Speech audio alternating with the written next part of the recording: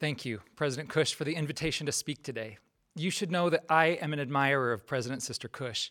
We live in the same stake where they are well loved for their humble and devoted service to the Lord and His church. I also admire you students who've chosen to study here. My office is at the Triad Center, and I often see you in the parking lot, crossing the street, or making your way to and from the BC Cafe. Nearly 2 decades ago, I began my career at a public relations agency and worked from an office that is now part of your campus. This is a great place to start a career. In preparing for this opportunity, I've watched or read the remarks of many of your recent devotional speakers. In doing so, I was reminded of what I feel when I have been invited to guest lecture in some of your classes.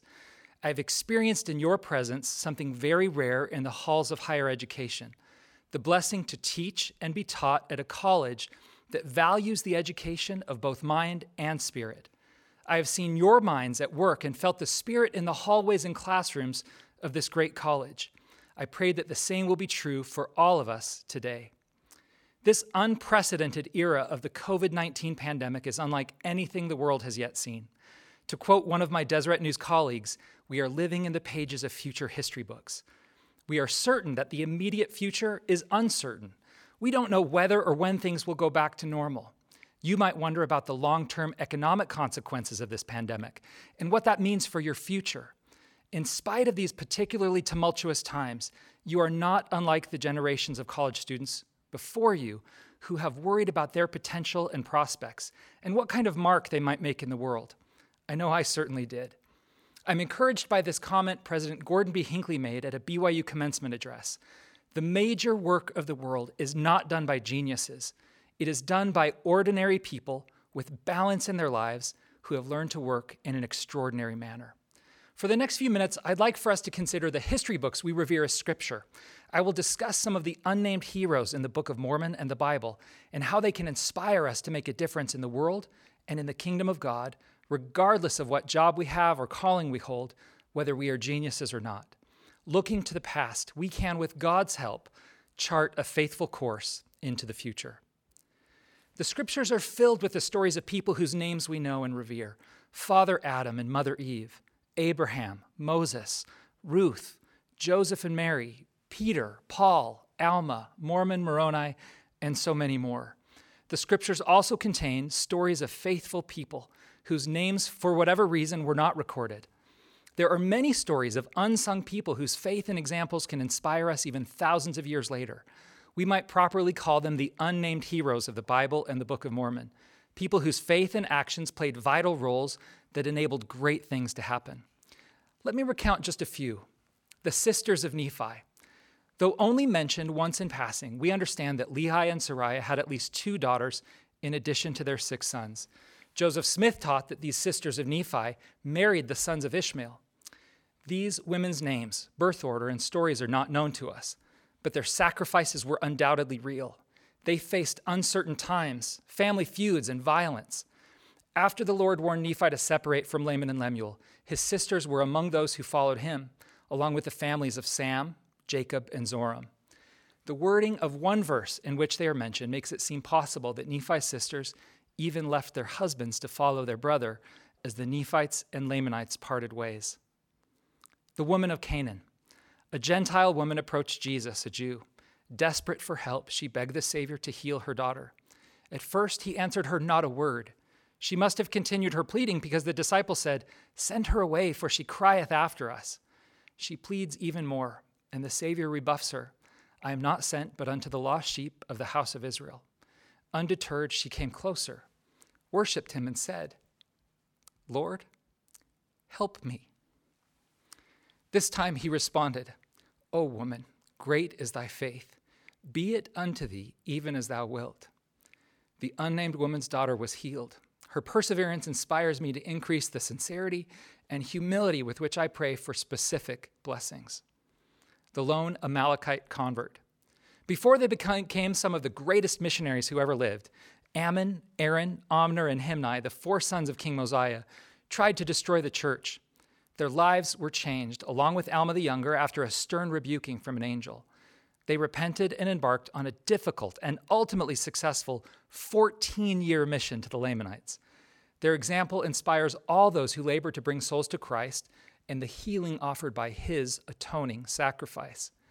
Their efforts with 2 Nephite peoples were definitively less fruitful.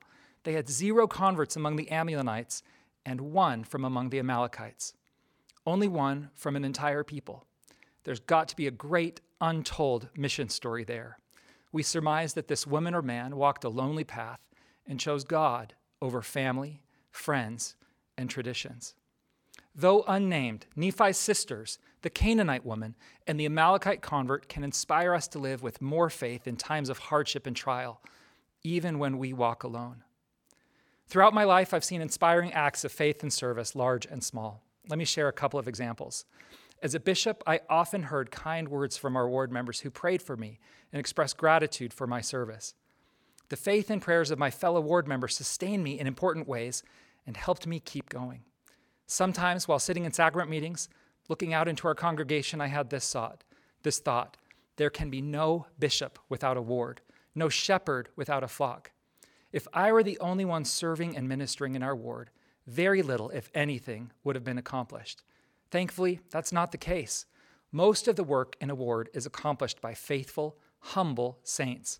Bishops come and go, but without stalwart, dedicated disciples of the Lord, nothing in the church would ever move forward. I want to be more like those members of my ward whom I admire so much. Recently, I conducted a temple recommend interview for a woman in our stake. Because the pandemic conditions have changed how we do many things in the church, at least temporarily, we held the interview via Zoom. This wonderful woman was anxious to maintain a current temple recommend, even though all of the church's temples were closed. As she moved into another room for our interview, I saw that her living conditions were most humble. I felt great love and admiration for this dear sister, whose life boasts no riches, rank, or worldly honor. Undoubtedly, however, she is favored of the Lord, for she loves and serves him. As we spoke, she told me how much she misses her weekly temple worship. She expressed deep gratitude for the opportunity to renew her recommend and said that she planned to be back in the temple the very first day it reopens. What a marvelous example from someone who is dedicated to the Lord and whose name is certain to be recorded in the book of life, even if it never marks the pages of world history. During family scripture study a few weeks ago, my wife read a quote that she had written in the margins of her Book of Mormon. It's from an address President Howard W. Hunter gave to the women of the church in 1992 when he was an apostle. He cautioned, "Don't be overly concerned with status. Your focus should be on righteousness, not recognition, on service, not status. The faithful visiting teacher or ministering sister, we might say today, who quietly goes about her work month after month is just as important to the work of the Lord as those who occupy what some see as more prominent positions in the church. Visibility does not equate to value." My faithful and service-oriented wife said that President Hunter's words have comforted her during the many times she has cared for our children while I was away at church meetings or otherwise occupied by my callings. I do not have the words to express the depth of my gratitude to Nicole for her vital, though less than glamorous service in our home. While some of my callings have been more visible, her time with our children has been more consistent and is ultimately more important for our family. And she does all of that and much more on top of faithfully fulfilling her own church callings. Let me now speak of a group of people who played a pivotal role alongside a very well-known person in the Book of Mormon. Although their names are not recorded in Scripture, I believe we can learn important lessons from their service. Inserted between our translation of the small plates of Nephi and Mormon's abridgment of the large plates of Nephi is an 18-verse interlude called the Words of Mormon. It follows the 3 shortest books in the Book of Mormon and precedes 2 of its longest. Mormon, the great abridger and historian, gives us an overview of one of the record's truest heroes, King Benjamin. Mentioned briefly in the Book of Omni, we are told that King Benjamin was a just man before the Lord, so Amaleki decided to entrust the plates of Nephi to him. On the next page, among the Words of Mormon, we learn more about this king. He wielded the sword of Laban, a treasured Nephite heirloom and symbol, to lead his people in defense against Lamanite aggression. After King Benjamin and his forces had driven the Lamanites out of all the lands of Nephite inheritance, he turned his attention to spiritual foes among his own people, where false Christs, prophets, and preachers created contention and dissension. He was successful, using legal means, at seeing that these false teachers were punished for their crimes. We learn in the early chapters of Mosiah that King Benjamin was a wise and loving prophet and king.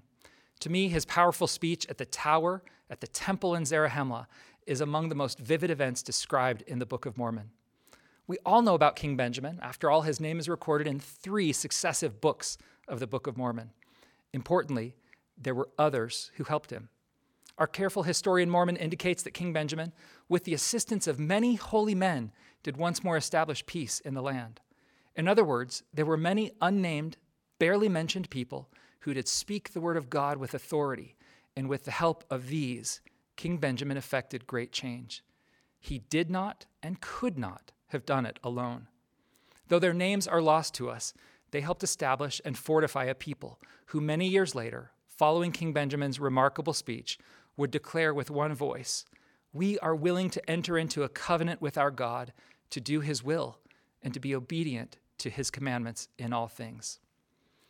One of my favorite writers and all-around characters in the church was the scholar Hugh Nibley. He had tremendous influence, even though he never had what some might refer to as a high calling. He once wrote, "I have undertaken many assignments given me by leaders of the church, and much of the work has been anonymous. No rank, no recognition, no anything. While I have been commended for some things, they were never the things which I considered most important. That was entirely a little understanding between me and my Heavenly Father, which I have thoroughly enjoyed, though no one else knows anything about it." Although much of Brother Nibley's work is widely known and has had a profound impact on many, including gospel scholars and church members alike, the contributions to the kingdom he most valued were those nobody else knows about, perhaps recorded only by the angels in heaven. The same may be true for all of us. Our most important accomplishments could be the things very few people, if any, know about. There is an important place where we collectively as a people are mentioned. We rightly display the Savior's name prominently in the church's new emblem to emphasize whose church this is. Now matched with a striking image of the resurrected Lord, his place in the church and in our hearts is unmistakable. Right next to his name, in the revealed title of the Lord's restored church, it mentions us, the Latter-day Saints. The name of the church has a singular focus with plural participants. We do not understand saints to be venerated disciples to whom we pray for intercession. Rather, the Latter-day Saints are like the saints of former days, unnamed people who follow the Lord, strive for holiness, and choose to repent and work righteousness rather than to perish. Almost every calling or assignment in the church is temporary. It is wise for us to avoid getting caught up in short-lived titles or aspiring to specific positions. Our identity in the church as saints and disciples continues with us throughout our lives and beyond. The newly updated General Handbook, Serving in the Church of Jesus Christ of Latter-day Saints, teaches something that is profound to me. It says, all church members can exercise delegated authority as they are set apart or assigned to assist in accomplishing God's work. That includes men, women, and youth. It includes you and me. Each and every calling and assignment we seek to fulfill in the Lord's church is done with his authority. Governed by priesthood keys, it is not reserved for the prophets and apostles alone, but is shared among all the Latter-day Saints. In direct contrast to the way the world measures worth and influence, in numbers of followers, likes, and shares, the true measurement of our contribution in the kingdom of God might be summarized by our quiet efforts to serve the Lord and minister to those around us. The vast majority of our Father's children will not have our names recorded in the annals of world history. We may not be mentioned in the personal journals of the presidents of the church, and our stories are unlikely to be told in future volumes of saints. But we can make a difference. It is my prayer that each of us will take heart from the humble heroes of the past and present, and that we will be to President Nelson what the unnamed holy men were to King Benjamin, helpers whose influence will affect history, even if our names are never mentioned therein. I testify that Jesus is the Christ. His atonement is real, and it offers us hope for salvation. The gospel has been restored. The church is led by a living prophet, and the Book of Mormon is true. In the name of Jesus Christ, amen.